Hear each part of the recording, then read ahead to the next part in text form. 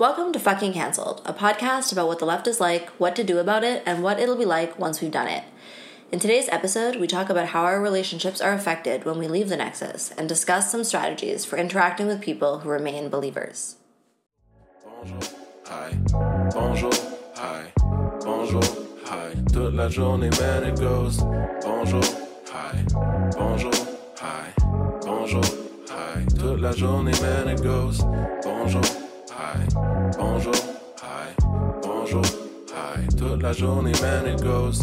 Bonjour, hi, bonjour, hi, bonjour, hi. Toute la journée, man, it goes. Welcome back to Fucking Cancelled. Welcome back to Fucking Cancelled. Dear listeners. It's been a while. Sorry about that. I mean, it's kind of always this way, but... We're doing our best over here. Yeah, we have a couple of announcements. I think the main one is just that I have a new zine out that you can check out. We're selling it on our Fucking Cancelled Big Cartel. It's called Nothing Changes If Nothing Changes, and it's about kind of like the 12 steps and what kind of lessons they have for the left, I think, and just sort of some thoughts that I've had about grace and solidarity and similar concepts that have been imparted to me by the 12-step program. Mm-hmm. And if you haven't read any of Jay's zines yet, you definitely should. They're one of my favorite writers. Thank you, Clementine. So I guess the other thing we wanted to talk about was just our trip. We just got back from a trip in Europe, and we did 2 Fucking Cancelled events when we were there. Mm-hmm. It was pretty cool. They're really awesome, honestly. Yeah, we just wanted to chat a little bit about it. We went to Brighton and also to London, both in England. And we did 2 quite different events, but both of them were really cool in their own way. Yeah, so in Brighton we did like a small facilitated community discussion. Mm-hmm. Shout out to the fan who helped us locate space. That was very nice of you. Yeah, our boy Simon. Yeah, and we had about maybe 17 people come together and talk about their experiences with cancel culture, and there was like a bunch of canceled people and a bunch of others who were living in fear of cancel culture and just people who wanted to talk about this. And it was actually like a really wholesome discussion. It was really awesome. I was like super happy to be able to bring together people who had been made to believe that they were completely alone. Yeah, and there was like connections made. And my favorite part of the event, the most wholesome part of the event, was that one of the participants asked if we could end with a poem. Yeah. And then read Wild Geese by Mary Oliver. And I'm like... It's a really sweet poem. That fucks me up, man. That really fucks me up, man. Yeah. It's one of my favorite poems. But yeah, it felt really good to kind of like smash through the isolation that cancel culture imposes on people, and also to just get people together to talk openly about this thing that you're like not supposed to talk openly about, even though it's like destroying a lot of people's lives for no good reason. Yeah, so that was really nice. And then in London, we did like a very different kind of event. It was like a show. At, what was it called? The Underworld in Camden. That was put on and organized by our friend Itch from the King Blues, and it was basically a show with bands, and then we each read some of our writing, and it was called Fucking Cancel Fest. And there was like 400 people there. It was crazy. Yeah, it was dope. It was really awesome. Yeah, it was really cool. And actually, we hadn't listened to the King Blues, even though we knew that Itch was organizing the event. And we'd obviously heard about them. We hadn't actually listened to the band until we were at the show. And then we were like, yo, what the fuck? Yeah, they're like really good. They're really good. And then we realized they're like a really big deal. Yeah, which we didn't know because we're not from the UK. Yeah. But yeah, it was like an awesome time. We're really happy to be able to do that. Yeah. Yeah. And I think we're scheming some like further travel plans, like along the lines of like a tour of some sort. Or possibly 2 tours. Yeah, possibly. So stay tuned for further announcements about that. Just because we had a lot of interest, and we weren't really expecting it. Like we didn't even go on this trip like planning to do these events. Like we went to England for like a totally separate reason. To get matching tattoos from a canceled tattoo artist. Yeah, that's why I went to England. Shout out to Danny. But yeah, and then we ended up doing this. But yeah, like honestly, there was a lot of interest, and it went really well, and we were really happy about it. So we're sort of like, I wonder if we could just do this in a bunch of different cities. You know? Like basically, if you live somewhere and you feel confident, like truly confident that you know of a space that we could access that is like, either kind of like anonymous enough or brazen enough to host people like us, that they would be willing to host people like us, and you feel like you could actually help with organizing something, then get in touch. Yeah. Because really only get in touch if you are serious, though. Yes, please. Because you will flood our inbox and then we will get very overwhelmed. But if you are serious and you're like, no, like I have some connections, like I have like some capacity to help organize this, and you'd like us to come to your city, then like do get in touch, because we want to go to places specifically that have people who have some connections and some capacity to help us organize. Yeah, and you can get in touch with us at it's fuckingcancelled@gmail.com, but the fucking has no U in it because Gmail wouldn't let us. And cancelled has 2 L's. Because we're Canadian.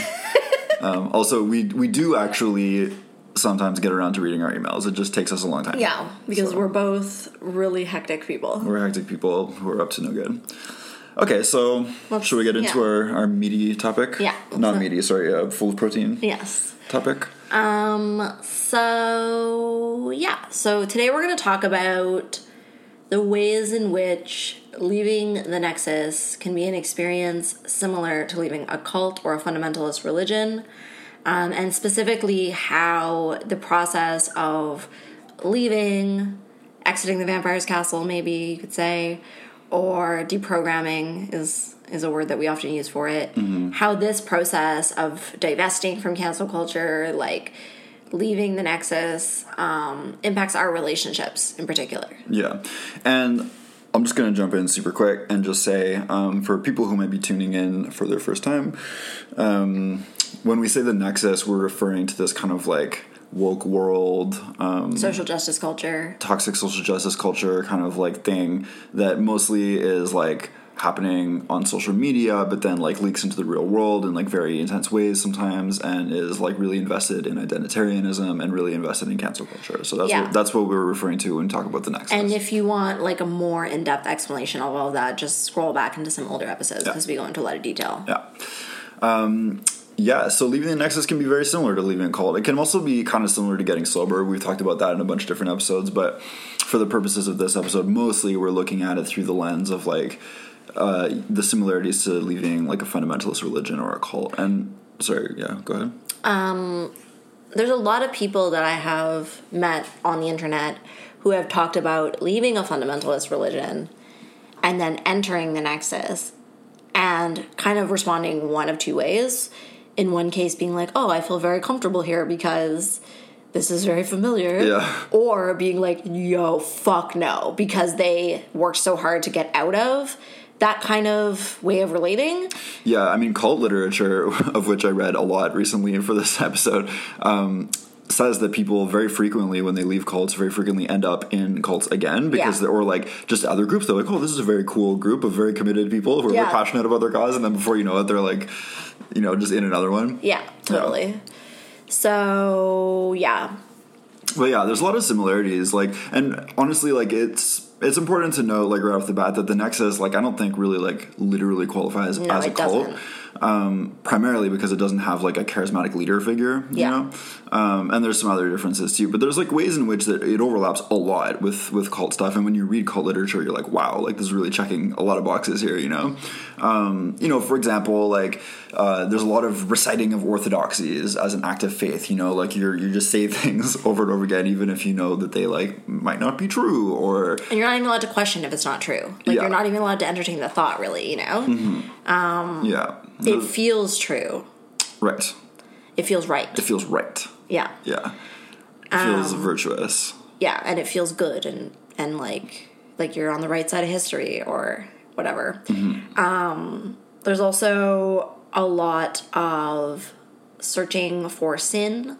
I think that there's a lot of stuff in the Nexus that is like a hangover from Christianity. Like, there's definitely some Christian elements, I feel. Yeah. But this searching for sin and, like, this, like, deep, like, constant practice of like scrutinizing your thoughts and actions to like look for any place that you might be behaving in a sinful way or like a problematic way is definitely a similarity. And also that extends to like scrutinizing the behavior of others to make sure that they're also staying in line. For sure. And there's like this kind of like distributed panopticon kind of thing.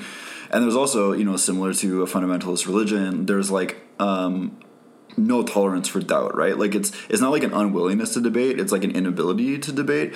You know, a lot of like, you know, let's say like a mainstream Christian or something usually would be like sort of happy to tell you all about their religion or whatever, you know. And even if you're like, if you have doubts and you're trying to leave the religion, you know, they might be sort of like, you know, happy to talk to you about it and try to convince you otherwise. But a lot of the time with like cults, like if you go up to someone who believes in a cult, who's a member of a cult, and you start like directly criticizing their beliefs, like they'll freak out, like it'll be an explosive reaction. Yeah, right? And it's like an emotional response. And like, I mean, I've had these conversations many times. I mean, I wouldn't even really call it a conversation because it's like talking to a wall. But people will say to me that like cancel culture doesn't exist, for example, and I'm like, what do you mean? Yeah. You know, because it very obviously does exist.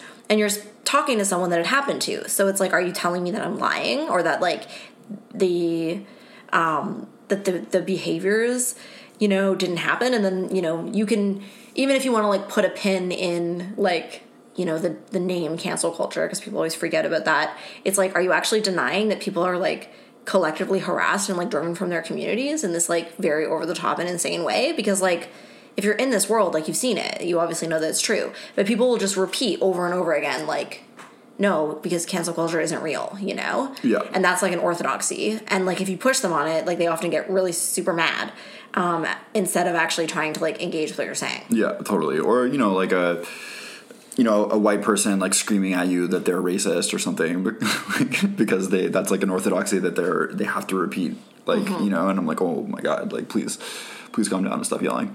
There's also, you know, the shunning is like a big element of the nexus. I mean, cancel culture basically is that, you know, this idea that there's like an in-group and an out-group, and the boundaries between those are like very, very rigid. You know, a lot of the time in fundamentalist religions, you're encouraged to demonstrate loyalty by cutting off contact with like the outside world, right? Oftentimes including like your parents and stuff. And like we see impulses like that within the nexus. Like, you know, you'll see like these posts that are sort of like, if you go to Thanksgiving and your uncle is racist, you better never talk to him again, you know, or whatever. And it's sort of like, well, maybe you just should remain in that guy's life and be like an influence on him that is not a racist, you know? Yeah.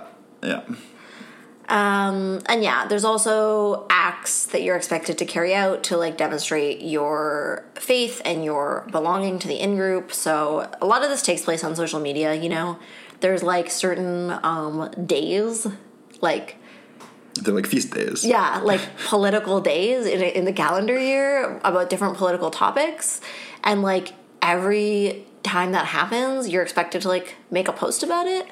You know? Which honestly, like, also, like, if you're listening to this and you, like, were never, like, very deep in the nexus, this sounds, like, really insane, but, like, I swear to God, it's true. It's really that, true. Like, when you're, like, really deep in it, like, if it's, like, Trans Day of Remembrance or whatever, and you don't, like, post about, like murdered trans people, like, people will get fucking upset. And not just that, but it's, like, I mean, this is more when Facebook was, like, the social media of the day, but, like, because I used to write these posts, and, like, not only do you have to, like, make the post about the day, but you also have to like complicate it by like bringing in like even more like marginalized identities or like ways that this is like affects people that you wouldn't necessarily think, you know? Right. So it's like, I don't know, like even on days like Mother's Day, which is not technically a political day, you'd have to make like a long post celebrating trans mothers and incarcerated mothers and like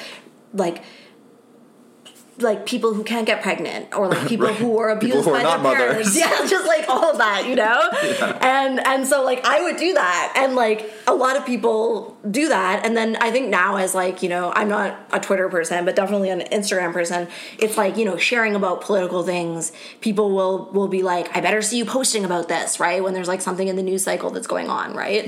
And you have to do it, and if you don't do it, like you're gonna get in trouble.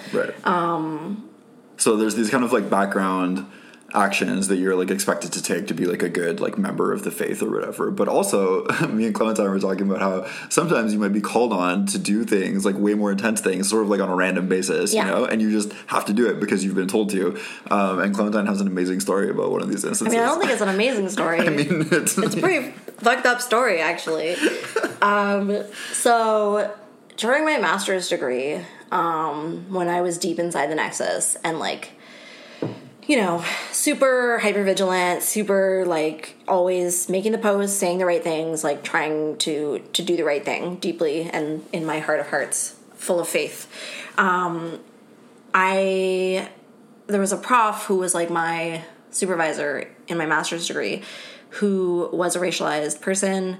And basically I asked this professor to sign a form for me because I needed it to like get into a course. And this is the professor's job because the professor was my supervisor. And so it's literally what their job is as a supervisor, is to sign forms like this. But they replied to my email by saying that they would be in a faculty meeting and that they wanted me to come into the faculty meeting, interrupt it, and basically announce to the faculty meeting that they should hire more like racialized faculty members. And then they would sign my form, you know? Right. And yeah, I definitely had a mental breakdown about this because, like, you know, for identitarian reasons, like, this person was racialized and I'm white. And so, like, they are, according to the rules of identitarianism, like, allowed to demand that of me. And for me not to do that is, like, an act of... violent white supremacy? Basically. Or at least, like, white fragility or, like, white privilege of some kind, you know? Right. But the actual power dynamic is like very clear that this person is my professor and I have to get the fucking form signed for my degree. Yeah, and you're like literally their student. Yeah. And honestly, this was probably because like I hardly ever talked about these things with a therapist, but I mentioned this to the therapist that I was working with at the time, and the therapist was like, what? Yeah. You know? And, like, this kind of thing is quite... I mean, that's an extreme example, but, like, these kinds of things do happen, and you're in a... I did not, for the record, go in and interrupt the meeting. And jeopardize your academic career. And also, yeah, like, I was way too scared to do that. That sounds really frightening, you know? Yeah. And also, like, at the time, I was, like, a super, like, high-key PTSD case with, like, very introverted and quiet and, like, scared of everything. But... anyway, but yeah, so like that's a sort of extreme example, but it can take, you know, other forms, like even just the demand that you like take part in a cancellation and like publicly make posts about somebody who's being canceled who you may not even know, things like that. Yeah, or even, you know, like being told to denounce your friends and this kind of shit, you know. Yeah. Yeah, so, you know, basically the Nexus has a lot of similarities with the cult, and like when you think about leaving a cult, I mean, like, there's, like, entire, like, fields of therapy about this, right? Like, you know, the kinds of support that people need when they leave a cult. Also the kinds of support that people need when, like, a loved one of theirs, like, joins a cult, you know? Like, all those people need, like, a lot of intense, like, psychosocial services because it's, like, very crazy and, like, jarring, you know? But one of the things that the thing that we wanted to talk about today was how exiting or deprogramming changes or affects your relationships with people. Because, like, when you... start to deprogram from some kind of like scene that's like a cult or a fundamentalist religion or like a, you know, some sort of like very intense like a political cult, you know, your personality interests, like your affect, your beliefs, like they can change really dramatically as you deprogram, right? You might feel like a whole new person in a lot of ways, like your personality really can shift and you start, you know, looking at the world in like a really different way. And this can be shocking for people around you, but it also can be very jarring for you to start to diverge so dramatically from the people that you used to be surrounded by, right? And to start to like kind of like see through things that they're doing that you used to do, but like now you're like, why the fuck did I do that? Like it feels crazy, and now I'm watching you do it, and you look crazy, and like, you know, now we're like there's this gulf between us, you know. Yeah, it's a really weird experience to go through. It's really weird. Yeah. And yeah, I mean, obviously this like deeply impacts relationships with people, like whether or not you've actually been canceled. Obviously when you're canceled, it's like super dramatic. And there's like a huge severing of relationships. But even if you're not canceled, you know, it's obviously going to affect the way that you're feeling towards the people in your life who are still inside the Nexus. So you can feel any range of emotions towards them. You might feel fear, anger, grief, but also, you know, it's just like, I mean, you might have felt like you couldn't trust them before, but not really have been able to, or like felt like that was bad and wrong of you. Yeah, or not be able to articulate it exactly. Why, like, you didn't trust them. And like within like the sort of fundamentalist thing, it's like if you don't trust them, then that's a problem with you. Right. Because it's like if you haven't done anything wrong, then you have nothing to worry about. It's like kind of the logic, right? So, totally. So if you didn't trust them, you'd probably, when you were still inside, you would like look inside yourself to keep searching and searching and searching for the sin inside of you. Whereas now you might just kind of realize your friends are not trustworthy. Right. And then that is like a different way of relating to it. Yeah. Yeah. And yeah, I mean, so basically, like, there's a bunch of different situations that you could find yourself in, like, vis-a-vis these people, when you exit and deprogram. But we're going to talk about 3 in particular today, and then we're going to kind of like talk about like a fourth kind of situation too. But the first 3 that we're going to talk about are basically like people who have like canceled you or shunned you in some way and remain believers. Okay. The second one is people who've canceled or shunned you, and then they themselves exit and deprogram, and then you're like, wow, what the fuck do I do with these people? And then people who either like didn't cancel you or who have apologized for canceling you, so you're kind of like on better terms with them, but they remain believers, and you're like, wow, like how do I even know how to interact with you? And yeah, just, you know, for the purposes of this episode, we're kind of talking about you as if you have been canceled out of the Nexus. Like, you used to be part of it, you got canceled, you deprogrammed, you know. Basically, more or less our path, you know. And I think the path shared by a lot of people. But yeah, so that's the framework that we're working with. Yeah, we're going to have more of a focus on people who have been canceled. But I do think this process happens for people who have not been canceled too, but in maybe a less dramatic way. But in some ways that might be weirder. Yeah, definitely. Yeah. Yeah. Yeah. So in the first case, like, what happens when your friends fucking cancel you and stay in the Nexus, right? Like, so obviously this is like an extremely horrible and terrifying and awful situation. It's like almost always like you haven't actually done anything to them, you know. Usually you're being canceled for like something that you said or like something you did to someone else or that you're alleged to have done. But like your friends are like punishing you and dehumanizing you, and yet positioning you as the cause of their behavior, right? And they're denying reality, like that they're canceling you, first of all, because they usually deny that even exists, or they cancel culture as at play because they deny that exists too. So it's this really like bizarre situation where you're being gaslit, and you're being dehumanized, and your like social ties are being severed in like a really dramatic and like painful way. And I would say this was the majority for me. The vast majority, in fact. Almost all. Yeah. And so, I mean, definitely, like, when that's happening, like, in the moment, like, or I should say, I had, like, no fucking idea how to react. Like, you know, I had all these different feelings cycling through, you know, like, very, very angry, for example, you know, huge anxiety, like, all this. So I thought that, you know, with the benefit of a year or 2 years, I guess, of cancellation time under my belt. Oh my God, we should have chips. No, we should have a 2-year chip. You know, I have like a little bit more serenity about it, I guess I could say, and so I'm in a bit more of a position to sort of talk about what would be useful. And also, having looked at all this cult literature, I also like took some ideas from that. But yeah, I mean, you're really likely to have a huge amount of like anger and fear, mainly towards these people, right? Abandonment and social injury can make us feel like we're in enormous danger, like nervous system firing. Like, it's really normal to have enormous feelings about it. Also, it can literally be traumatizing, and I say that knowing what the word traumatizing means, you know. And trying to contact them can be re-traumatizing at worst, you know. At best, it can feel very unsafe, right? And it is unsafe. I mean, in terms of like, you know, it's risky. Let's say that. Yeah.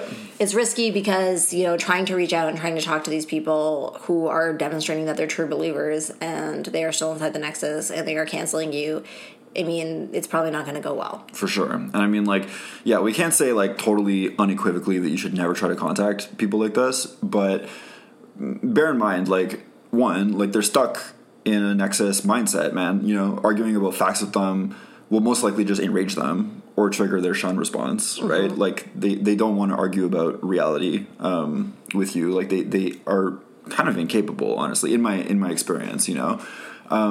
Secondly, cancel culture encourages them to use your words against you. Like, you have to assume that anything you say to them can be used against you in the court of cancellation. Yeah, and very likely might be. And, like, little quick pro tip for the canceled among us, it's like, if you are going to try to have these conversations, which I don't necessarily think is a great idea, but if you're going to try, maybe try to do it over the phone. Yeah. Or in person. Yeah, because that shit is getting screenshotted. Yeah, exactly. Screenshots are, a big thing. And also, you have been marked as dehumanized. Yeah. Like, through the logic of cancel culture. So their empathy towards you may be more or less completely turned off as a result of this. You know, this is something that the Nexus really shares with some of the scarier fundamentalist religions, you know? And it's, like, pretty fucked up because it's, like, people who, you know, you love often, you know, people who you trusted, like, in whatever way you were able to trust them inside the Nexus, people who you used to, like, share, like, intimacy with, you know, suddenly treating you, like with complete coldness is, like, really a crazy experience to go through. And to have people just totally cut you out, ostracize you, and then act like you're doing it. Yeah, and saying, like, crazy shit about you and, like, just participating in like this fucking circus. Yeah. So hey, you know what? In most cases, probably best to just leave these people alone. Yeah. You know, if possible, it can be good to let them know that you would be a safe person to talk to if they ever do exit. In the moment, they'll probably either not respond to that or react with anger. But it can be all right to plant a seed if you feel safe doing that. I've definitely done that with a couple of people. I mean, I always leave with a bitchy comment. What? Is that your advice? Listen. Okay. I always leave with a bitchy comment where I say, like, something like I'm here if it ever happens to you. Right. You know, where I'm like, let me know, like, how that goes for you, and, like, when they come for you. Like, when your friends inevitably abandon you. Yeah, like you fucking got my number, man, so. Yeah. Because you're in danger. Yeah.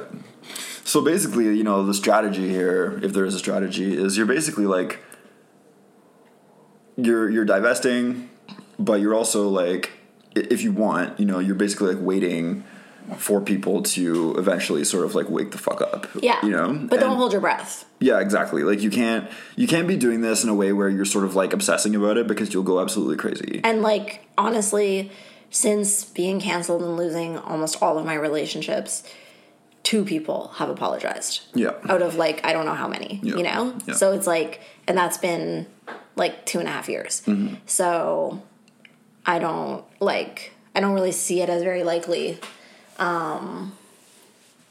that many of them will, but who knows, you know? And I'm always like, if people demonstrate to me that they're trustworthy, like, and, like, are willing to apologize for shit that they did, like, I'm definitely very willing to, like, have that conversation. Yeah, for sure. But yeah, you know, just to say that basically if you're in this position where you're kind of, like, waiting for people to snap out of it, like, yeah, like, first, you know, don't hold your breath. You need to be kind of, like, emotionally, like, distant from it. And if you need to cut them out emotionally, like, that's completely fine and normal too. Because, like, one of the problems with this is that it can really feel like these people have died, you know, but there's no closure. There's no funeral. You know, they're still out there walking around. Yeah, they're definitely not dead. Right? But like, your social relationship with them is, like, severed, you know? So it's like you'll have, like, all the grief of, like basically, like, a dead friend, you know? But with, like, a bunch of, like, added pain on top. It takes an emotional toll, you know? So definitely, as with many, many subjects related to cancel culture, get a therapist. Definitely. Okay, so the next category is friends who have canceled you and then they later exit. So this is a situation where, you know, actually it's a situation that a lot of people message me about because people are constantly telling me that their cancelers are sharing my shit on Instagram and are posting anti-cancel culture shit, but canceled them and also have not done anything to sort of like make repair or apologize or so on and so forth. So it seems that this is actually quite... like relatively common. It's a pretty common one, yeah. So yeah, it's very normal to feel super fucking resentful towards these people. Yes. People message me all the time and are like, it's fucking crazy, because they're like, yo, the Clementine Morgan Instagram is my safe space, you know? And like, what the hell is going on here? There's cancelers. Yeah. And like, I understand that, you know? And I've even seen a situation once where a canceled person started putting their canceler on blast. In stories. They started making a series of stories and tagging me in it, right? So I saw it. And they were basically trying to like cancel their canceler from an anti-cancel culture perspective. Like they were being like, you're a hypocrite, everybody can see what you're doing, like you have destroyed my life and now you're just like posting this shit. And like, you know, I don't recommend that. And it sucks, but it's like, you know, taking the high road and being in your integrity is definitely the better choice in the long run, you know, and taking actions that are out of alignment with your integrity just because somebody else is being a hypocrite is actually, unfortunately, only going to make you a hypocrite too, you know? So I don't recommend it, but I also empathize with it, and I can understand why you would feel so crazy, because it's like really fucked up for people to sort of like be done with cancel culture now, and they're like too cool for that or something. Yeah. But like they haven't done anything to like clean up the wreckage of their past. For sure. And like obviously like when this happens, when you, let's say someone cancels you and then you see them divesting from cancel culture in some way, and they like you're like, it's very obvious that you would desperately want them to apologize to you, you know, because that would start to repair some of the like very deep like pain that you've experienced, and you know, you would feel like a sense of justice, and also maybe it would allow you to like start to repair a relationship that might once have been important to you as well. But yeah, like apart from just people being like, you know, shallow and kind of annoying or whatever, like there's some reasons why this might be complicated, right? Like, first of all, they're not always going to understand the ways that they might have hurt you, right? Like, first of all, if they're currently like exiting from the Nexus, they might be more focused on the ways that they've been hurt or the ways that they feel hurt, right? Because like when, as we've discussed, like when you exit the Nexus, it can be like very fucking weird and like, you know, destabilizing. Yeah, and like they might have got canceled in some way that you don't know about, or like they might just be deprogramming for other reasons, but yeah. Yeah, and there can be a lot of grief in general when you deprogram, because you're like, holy fuck, like, what do I even believe in anymore? Like, what was, I was like wasting my time, like, you know, what was I doing with my life? Like, who am I, you know? And so people might be caught up in this kind of shit. And yeah, like going over actions that they took while they were in the Nexus might be difficult for them, you know? Like they might be in this period of confusion, and it takes time to deprogram. Yeah, and also I think it's important to say as well that just like with any other situation, you know, we maintain that it isn't possible to hold someone accountable or to make them be accountable or to make them take responsibility, right? And so it's like these things do take time, and it's like a process that people have to go through to actually get to a place where they can like reflect on their behavior. And so, you know, obviously you might strongly be like, yo, I'm owed an apology here, you know, and often also some actions of repair, but just because that person does owe you that doesn't mean that they're ready to give it to you. Yeah, you know? Definitely. So also, people's deprogramming might take place in kind of like a patchy way, you know, like not like, what's the word I'm looking for? Like not evenly, right? So like they might be deprogramming in one area where they might be like, yo, like actually like all this like really intense identitarian stuff doesn't really like, I don't really vibe with it anymore. Or they might be like, wow, like the way that this shit plays out on social media is like really crazy, and I don't want anything to do with that anymore. Like I don't want to be like told that I have to post certain things, whatever, you know? So they might be like going through that. But, you know, the beliefs that they might have about like cancel culture, you know, beliefs about sort of justice and holding people accountable and all this kind of stuff, like might be one of the last things that they're deprogramming about, you know, and this could very well be the case. And so like, you know, in the logic of cancel culture, canceled people are, they're marked, right? Like there's like an extreme amount of prejudice against them that is being like actively sort of like amplified by cancel culture. Like that's like kind of the whole point of it, right? And so that might be one of the last things to go. So they might be retaining prejudice towards people who are canceled. Yeah, and also there's another kind of layer to this where people will be like, yeah, like fuck cancel culture and like support cancel people, but then they'll be like, but not like that, you know? So it's like depending on what the accusations are in the cancellation, And so I think we've seen this many times where people will be really on board with the things that we're saying, but then like draw the line when the accusation is something about abuse or something that is like more serious, you know? And so they are fine with like dehumanizing those people. Or they may not be like willing to accept the possibility of false accusations. Right. So there's like a bunch of different ways that this can play out, but like it's definitely happened where there's people who are like super down like with the work that we're doing, and then once they realize that we're like extending this grace and compassion to like all canceled people, including ones who have been accused of some serious shit, they're like, fuck. You know? Because they want to be like the good canceled. Yeah, basically, for sure. And so basically, I don't know, it's kind of like a case-by-case basis with this shit, you know, because on the one hand, like, these people might currently, like, really need community. If they are, like, deprogramming from this shit, they might have lost a lot of friends, So if you feel safe doing it, it's good to be a safe person for them to talk to you, right? Like, if you can fill that role, that's a really useful role. But, you know, if you're not sure if they're a safe person for you to talk to yet, like, that's fine. It's really fine, you know, trust your instincts. It's okay to let some time pass, you know, like, this shit can take time for people to, like, really, like, work through all this stuff. And it's also okay to have boundaries, man.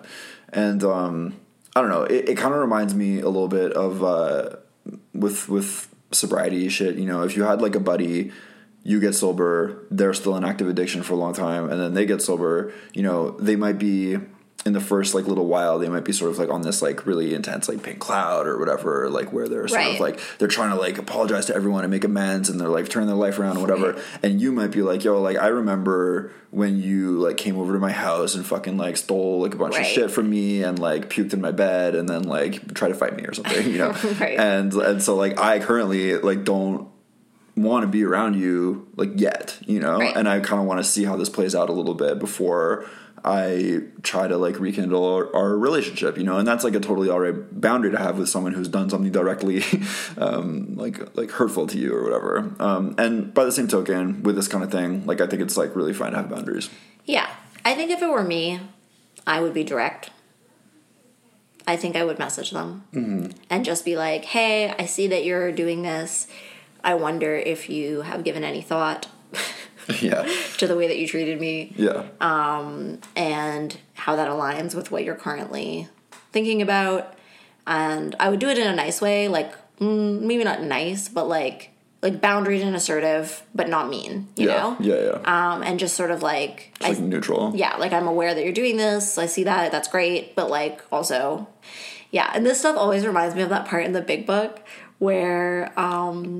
it's, like, talking about people in early sobriety, like the pink cloud thing, and it's like a guy coming out of the, like, the shelter, like, underground shelter after a tornado, and he comes out, and, like, everything is, like, completely fucked up, and, like, everything is broken all around him, and he's like, gee, ma, ain't it grand that the wind stopped blowing? Yeah. It's a good little parable.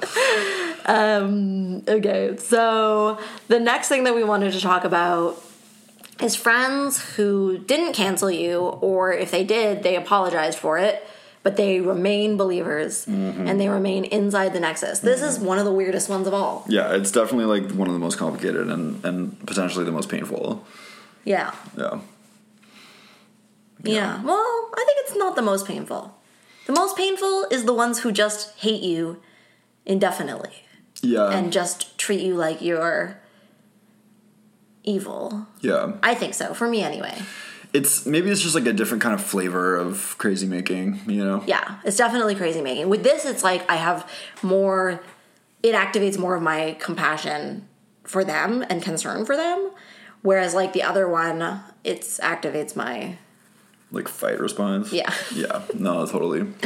Because, yeah, like, so with people like this, you know, they're, like, buddies of yours, or, like, people who you're at least on good terms with, who just, like, remain in the Nexus, you know, it's, like, really intense, man. You can have a lot of grief for them, you know. I found that with myself, you know, like a sense of, like, loss and stuff, because you're, like, I don't know, like, on one level, you're, like, yeah, like, I'll never be able to have, like, a sort of, like, equal relationship with this person in a certain way, because you can't talk to them about stuff, because they fucking lose their minds, you know, and, like, that's like a loss, you know, like, that's a barrier on your relationship, and that can really suck, for sure. Yeah, and, like, there is this element of, like, threat.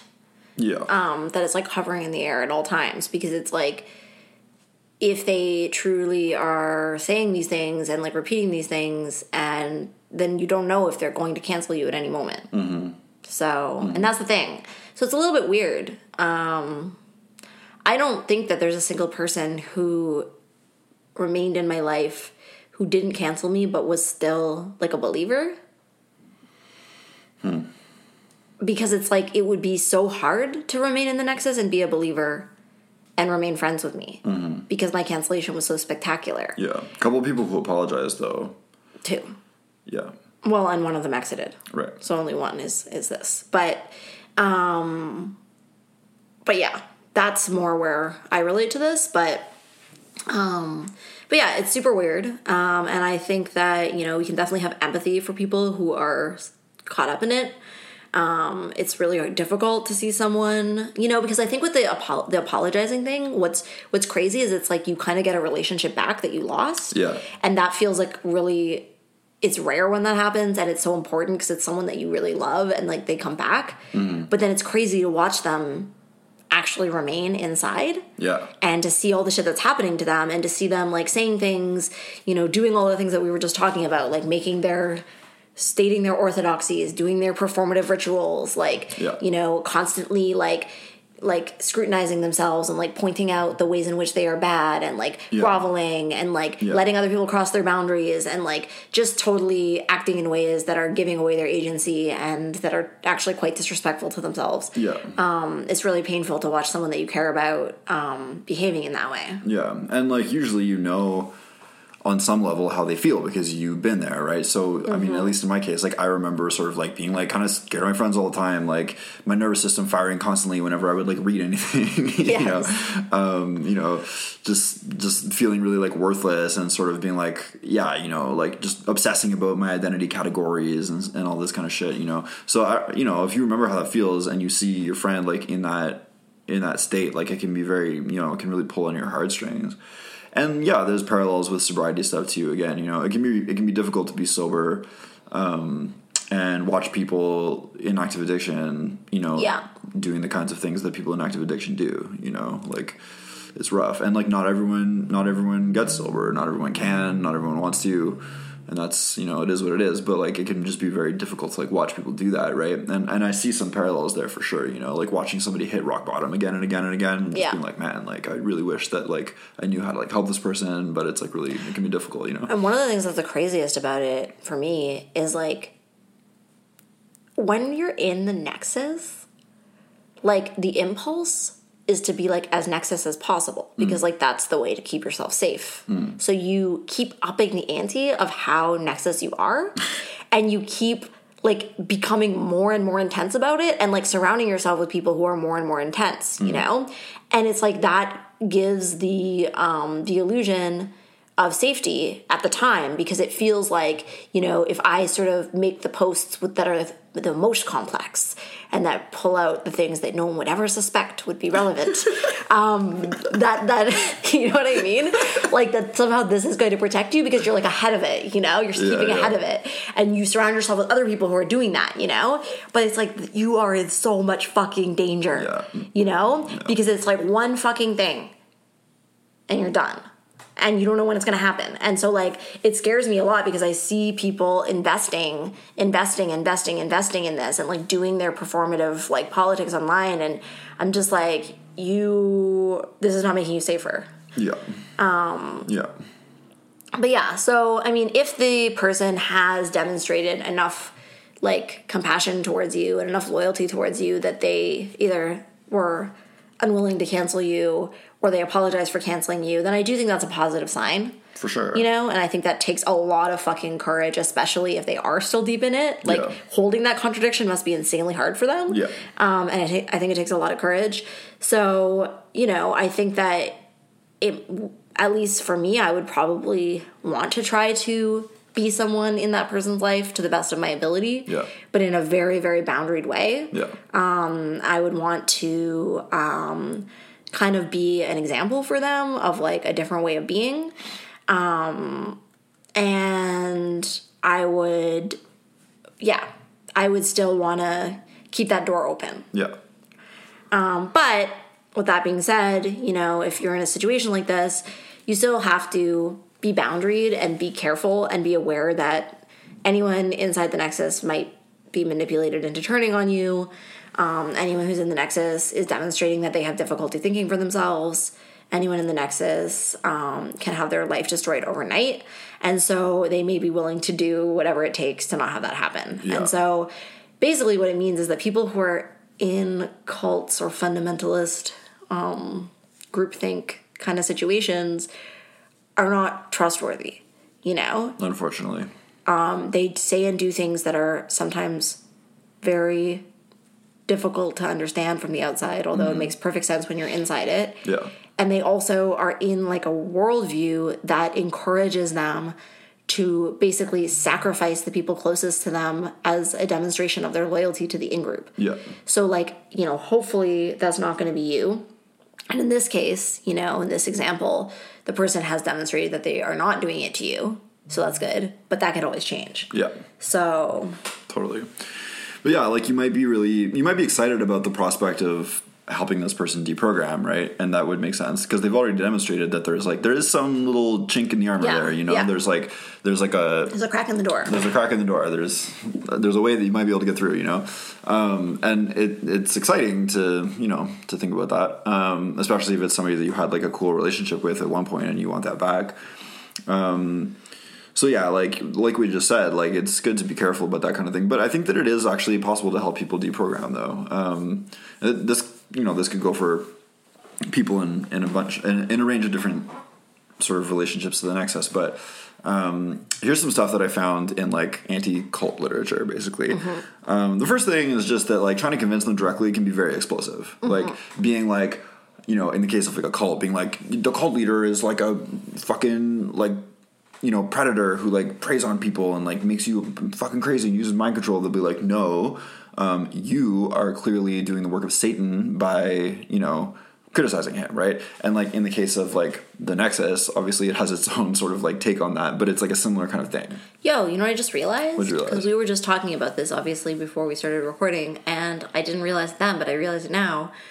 This advice for how to help people leave cults is literally the same, and it maps onto the advice for how to help people leave an abusive relationship. Mm-hmm. It's the same because it's basically like it's an abusive relationship. Yeah, and it's like it's just with like a group instead of with a person. But the same thing happens with domestic violence. If someone's in an abusive relationship and you tell them like, you know, this guy is a piece of shit, like he's not treating you right, like you got to get out of there.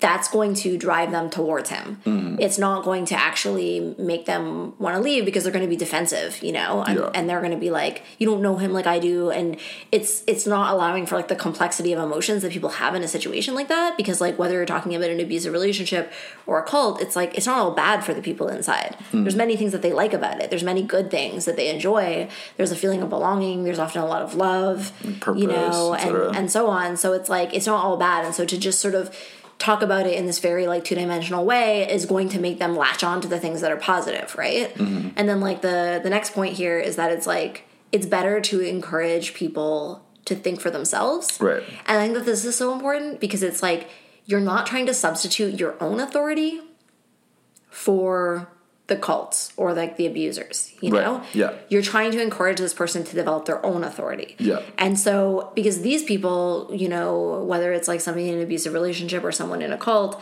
like they already have like given away their power and they've already given away their agency and their ability to think for themselves. So, I mean, who wants to just sort of do that again with somebody else, you know? Totally. It's interesting because a lot of the literature that I was looking at is actually put out by like mainstream Christians. Right. Who are like, what to do if your like son or daughter joins some like wacky fucking cult, you know? And, you know, Christians obviously would be invested in trying to get this person to come back into their mainstream church, right? But in the literature, like very explicitly over and over again is like, don't tell them to come back to the church. ask them how they feel about what's going on in their wacky cult, you know? Because like, yeah, like trying to get them just being like, oh, you should be a Methodist again or whatever, like it's not going to cut it because there's a reason why they left, you know? Yeah. And also, like you just said, you're sort of like forcing them and you're trying to like, you're pressuring them or whatever. And it's much better to be like, yeah, like what do you actually think? What do you actually want? Yeah, exactly. And bring it back to like you again and again and again. Yeah. And like, encouraging people to like, to decide for themselves like what they believe and what is true for them. Yeah. And like I've had like it's funny because, you know, before like years and years ago, like I don't know, I had this kind of like role, I guess, like I'm trying to think about the best way to say this, but I had like a kind of role in the community or like in my like extended social groups where I was like not like super canceled yet. I was like a little bit like bad news or whatever, but like, you know, people talked to me. Yeah. And a lot of people would come to me with their like doubts, you know, and we would like, I would just be like in these like one-on-one situations with people and they'd be like, man, like, yo, this fucking, did you see this thing like in the like queer Facebook housing group where like somebody was like, blah, blah, blah, you know, and I'd be like, yeah, like, how do you feel about that? You know, people were like, I don't know, man. It's like a little fucked up, you know, I'd be like, yeah, it's a little fucked up, you know? Yeah. But yeah, like, I feel like that role is like a good kind of role to be in to help people sort of like, just like work through some of their doubts with someone who they know isn't gonna like fucking blow up at them. Yeah, absolutely. And yeah, just like offering like friendship, love, and connection. You know, to the best of your ability, which obviously is complicated. Because like when we were talking about this before, I was like, you know, people who are exiting more traditional types of cults are not necessarily as risky to you. The person who's trying to help them deprogram. But you were saying in some cases that is the case? Yeah, I mean, there's like a history of a lot of like these cults like going after people who exit. And like, the people who help them exit? Yeah, but I mean, like in this case, like you would be, you exited, right? So you're like... I guess so, you know? Yeah. And also a lot of the time the people who do interventions on like ex-cult members are ex-cult members, right? So yeah, it's the same thing where they'll do things like they'll file like 10 fucking like false police reports against you or shit like this. You know? Because Scientologists are big on this kind of thing. Right. Like, yeah, anyways. So yeah, because that's the thing. It's like when you're trying to help someone exit the Nexus, you might be trying to offer like this like unconditional love that is like recommended for helping people exit cult like situations, but it's hard to offer unconditional love to someone that you're fucking scared of. Yes. You know, and I think that it's like important to remember that and acknowledge that like the fear of people who are inside the Nexus is like legitimate because they have demonstrated that they will behave in ways that could like annihilate whatever you have left of your life. Yeah. And it's like, and also they're like wirelessly connected to like a scary hive mind. Yeah. And so like what I would say with this kind of stuff, and I think we've talked about this in other episodes a lot, but it's like you will be much more effective doing this work when you have fully divested and have a life outside of the Nexus. Because when you actually have your own full, robust life outside of the Nexus, they can't annihilate you anymore. Like they can put you on blast again and it's gonna suck, but like they can't take everything from you because once you build like real trustworthy relationships with people who are not inside, then you cannot lose those relationships due to another cancel campaign. Yeah. You know? And so you're much more insulated from it. But still, I would be careful. Like, I think there's a way to be, like, loving and, like, supportive and to offer, like, connection while still being boundaried and being aware of the risk. Yeah, totally. And there's this one quote that I just like stole from some website about cults. This says, I really liked it, so I just like wrote it down. It says, focus on small, strategic, meaningful interactions that communicate unconditional love and provide space for the loved one to express doubts and fears. The aim is to restore the authentic self. So, yeah, I don't know. It's just like providing space, like trying to be like a positive influence, not like, you know, directly criticizing people's beliefs, and just sort of like being like, oh, hey, look, like I'm just existing outside of this cult and I'm happy and like I'm okay and like, you know, I'm not a bad person. And so, and just that set of facts like all by itself is like enough to sort of like crumble a lot of the cult logic that people are caught up in, both in like actual fundamentalist religions but also like in the Nexus, you know. And actually like a lot of people that I've talked to who talk about their story of coming out of the Nexus, often there's a figure who they meet, you know.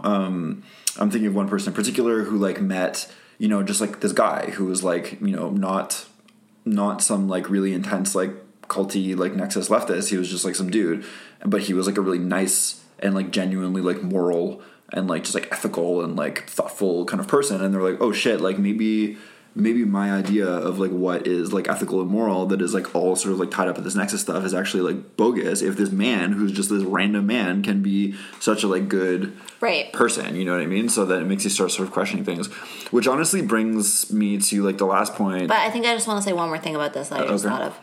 So basically, one of the things that is different about the Nexus from other cults, and I'm not a cult expert, so maybe there's some other cults that do this. Actually, I think there are. But a lot of cults are religious, right? Mm-hmm. And like the Nexus in many ways operates like a religion, but it pretends that it's politics, right?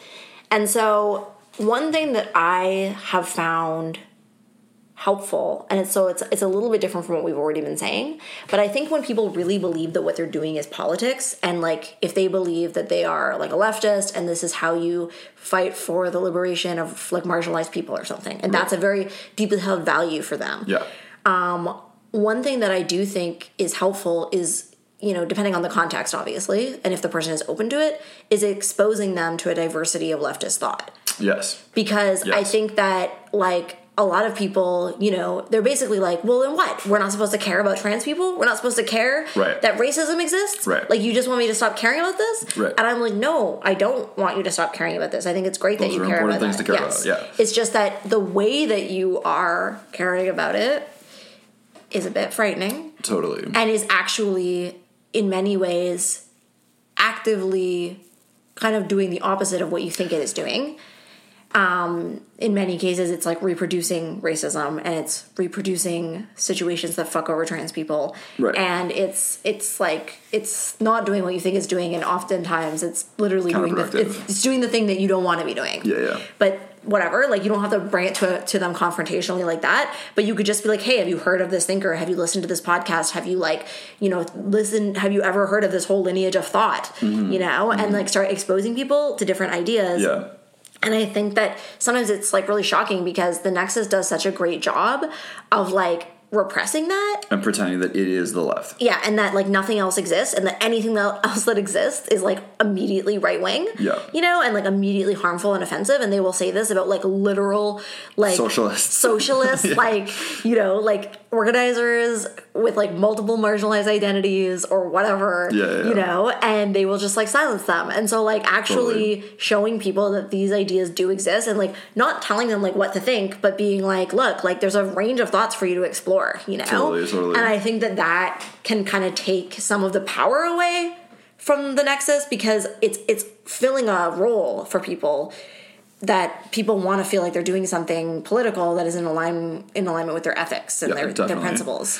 It reminds me of one of those stories that I was reading, which was like this guy he was a member of the Moonies, which is like the Unification Church, is like this like wacky like South Korean like kind of fascist like cult, and so he's a member of that, and basically his parents kidnapped him.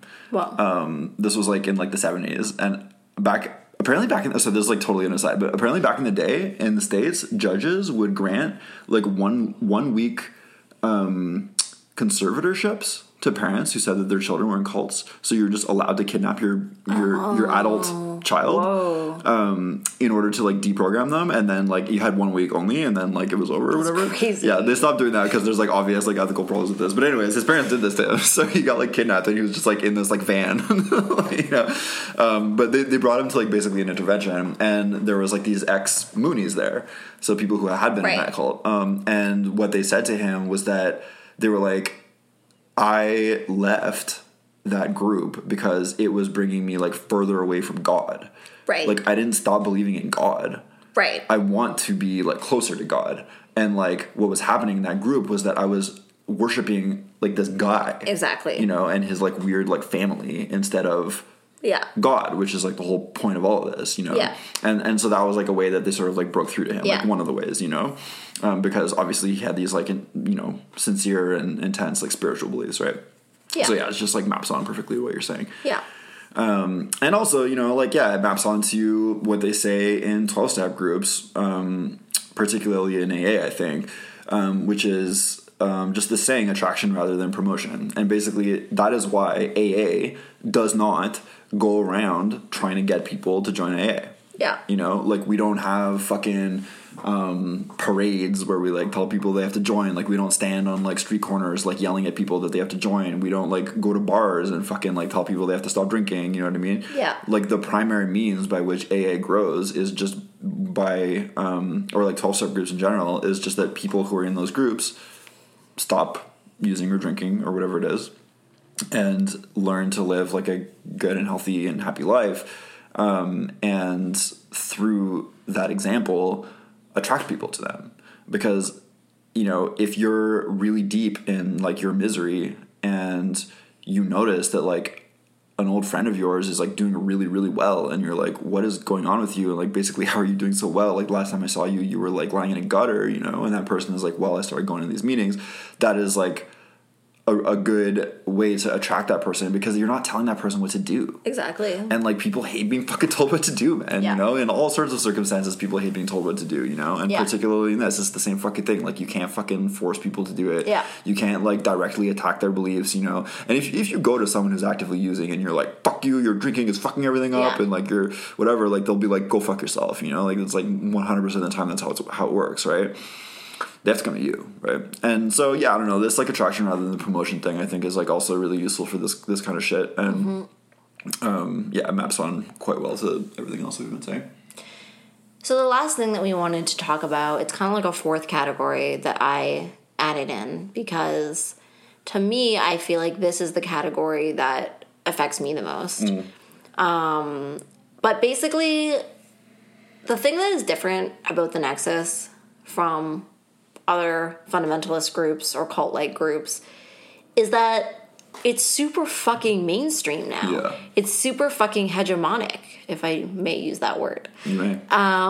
It's reached a level, like we've talked about this before, where it's like it used to be like super niche, you know, maybe at your local anarchist fair or like deep inside queer world, you would find people who were really, really, you know, into this shit. But now it's like fucking really reached a level where it's super fucking mainstream. And so you might run into it fucking anywhere. Like your boss might be super Nexus, you know, your coworkers might be super Nexus. Family members might be super Nexus. Also, dating apps full of Nexits. Yeah. You know, like if you're trying to like meet new people. Like, especially if you're queer. Especially if you're queer. Oh, yes. Yeah. Yes, sorry. I sometimes forget about heterosexual. about straight world. Yes, especially if you're queer. If you're queer, it's like very, very fucking likely that tons of people around you are going to be like this. Yeah. But it's spreading too. Yeah. You know, it's definitely spreading into straight world too. Mm-hmm. And so it creates this situation where, say you've left, maybe you were dramatically canceled in a horrifying way, or say you just deprogrammed and you're like, okay, I'm done with this, and you change your life, you start building new relationships, especially if you were canceled, you're probably really fucking triggered by Nexus stuff. It's like high key triggering. Yeah. And it's scary because it's like a warning sign that maybe you're in danger. And so like for me, one of the things that has been like the most difficult post cancellation is that I don't know how Nexus someone is. Yeah.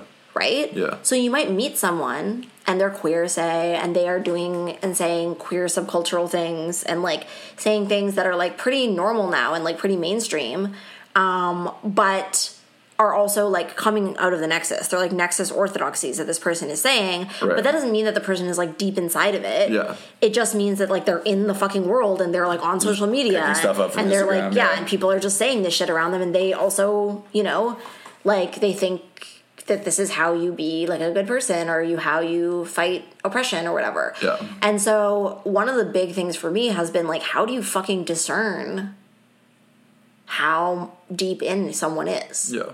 And I think this is like the great perplexing question for canceled people and deprogrammed people, because, you know, maybe it's also just because I have PTSD, but it's like I don't want to build relationships with people that I can't trust. Yeah. I only want to spend my time building relationships with people who fundamentally oppose this shit. Yeah. You know, who do not believe in dehumanizing people, who do believe that I'm allowed to think for myself and be friends with whoever I want. Totally. You know? And so it can be really scary sometimes because, you know, you want to meet new people, you want to expand. And, like, especially after, you know, maybe just losing everyone in your life, you have to kind of rebuild. Yeah. And I remember, like, in early cancellation days, you know, going on Tinder and, like, trying to go on dates and stuff and just being like, how the fuck do I navigate this conversation of being like, how do I say this? And, like, how do I let this person know what I think about these things? You're so, like, how scary are you? Yeah, and how much are you going to hate me, like, when the conversation takes this turn, you know? And, like, I mean, I don't know if I've ever told this story on the podcast, but I tell it often, but it's basically, like, I started to use the fact that I have this podcast as a way of, like, kind of, like, weeding people out. Yeah, I do that too. Because I'll just bring it up and see how they respond to it, and then that's a great sign to see, like, how much they can, like, handle that I think this way, right? Yeah. And so one time I was on a date with this girl, and it was going well, and she was cute, and I was like, well, I'm gonna have the conversation. And so I brought up the podcast, and I was like, yeah, I have a podcast, and she was like, what's it about? And I'm like, cancel culture. And she's like, oh, like, what do you mean? Like, cancel culture? And I was like, yeah, cancel culture. And then she was like, oh, like, and then she basically told me that she had helped, like, she had taken part in, like, driving abusers out of community. Right. And she was, like, quite proud of herself for this. Right. She, like, made a website or something. And I was just like, okay. You're like, I have to go. This is like a little alarm going off, you know, and I'm very scared. And so, whatever. But it's like, yeah. And then there's, like, other situations where it's like, you know, people, because one of the ways that I have dealt with all of this is to make myself as loudly, like, who I am as possible. Yeah. And because I'm, like, I have a reputation, like, people know who I am, like, it's a way to weed people out because it's like, you know, if you've heard of me, then you have an opinion one way or another. Mm-hmm. And if you don't fucking like it, then great. Yeah. Please move on. Yeah. But then there are people who, like, are like, yeah, your podcast is cool and, like, whatever, but then they'll still sometimes say things that are, like, quite Nexus-y. And it's a bit scary. Yeah. I'm a bit scared. I think I have, like, more tolerance for that than you do in general, but it is, like, very... It's, like, really hard to know what to do with that. I don't know. Yeah. I honestly don't have very good, like, advice or anything. Yeah, I don't think we have an answer for this one. Yeah. But if anyone else does, tricky, let us know.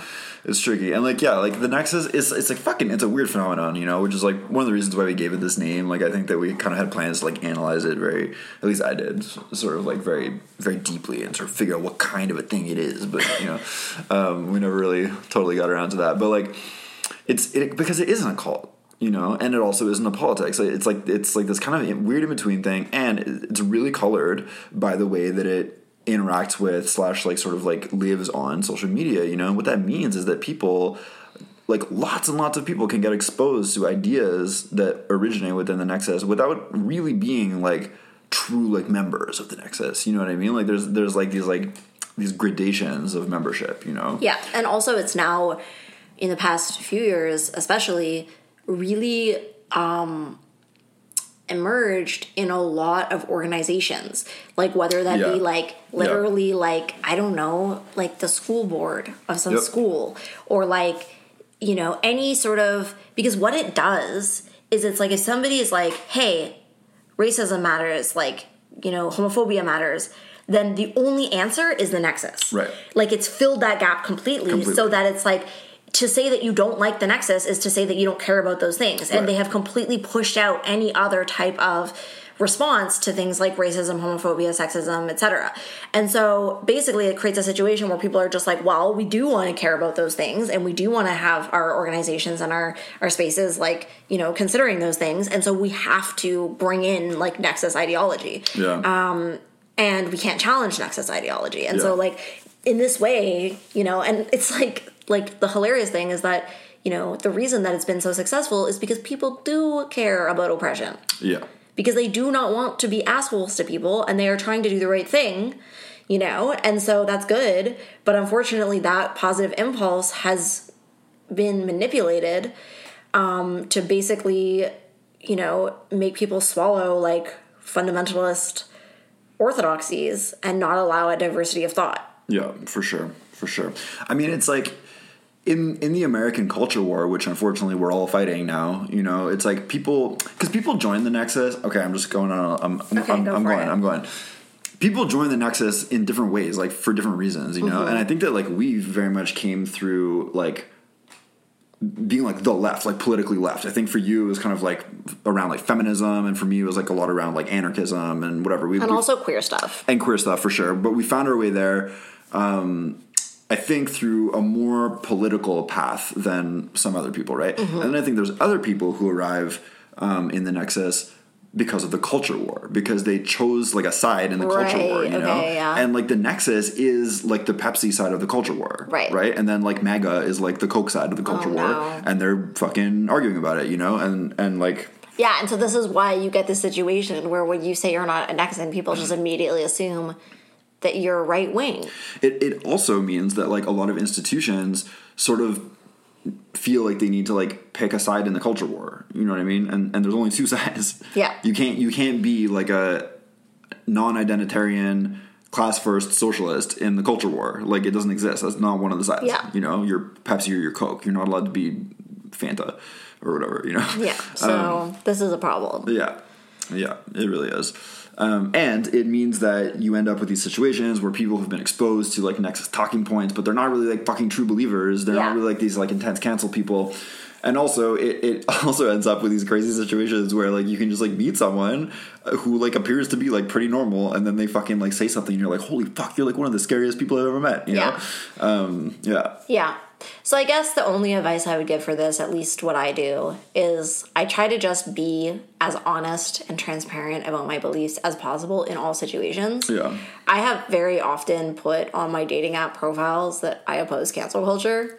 Like literally, because I'm just like, I literally don't want to go on a date with someone who is into cancel culture. Yeah. It's not attractive to me. It's not hot. Yeah. It's not making me feel safe and comfortable. Yeah. So I'm not interested. And so I would rather just sort of like lead with like what I believe. And if people don't like it, that's fine. And if they don't want to be around me, that's fine. And then by being honest, I can attract people who are more on the same page as me, or who are at the very least like tolerant of different perspectives and are not demanding that I conform to their worldview. Yeah, totally. I think I have a line on mine that's something like, it's just about how like I create, like I do work or whatever around like trying to figure out why the left is like eating itself alive and like how to stop it or something like that. I can't remember exactly how it goes. Yeah. It's something like that. And I find that that's like a good one. It's like less direct than the way that you do it, you know, but it's good because it's like a litmus test, and like the way that people respond to that says like a lot about how like if I can then trust them, you know. So yeah, it's just like a different kind of strategy. But yeah, it's a tricky one. Maybe we'll come up with well, you know how it goes. Yeah, I'll let you know how it goes. Maybe it's a whole episode. It's unfolding. It's all unfolding. Yeah. Okay, so I feel like that's pretty much it. That's pretty much it. If you guys love the podcast and you want to help us stay afloat, you should check out our Patreon. Patreon.com/fuckingcanceled. We really appreciate the support. We really appreciate the support. It's been super helpful in keeping this going. Anything else we need to say? One of our fucking Patreon patrons sent us a fucking new mic. Oh yeah, which we haven't used yet. What a cool guy. We're going to set that up for our next episode. Yeah, so hopefully the sound quality will be improving. Yeah, because we're going to have two mics instead of just like huddling over one. Yeah. But yeah, what a fucking cool guy, man. Yeah, so thank you to that patron. That's extremely nice of you. Yeah. You can email us, fuckingcanceled@gmail.com, no you and fucking 2 L's and canceled. And like, please be patient because we take a long time to reply. Yeah. Yeah, I think that's pretty much it. Thanks so much, guys. We'll see you next time. Bye.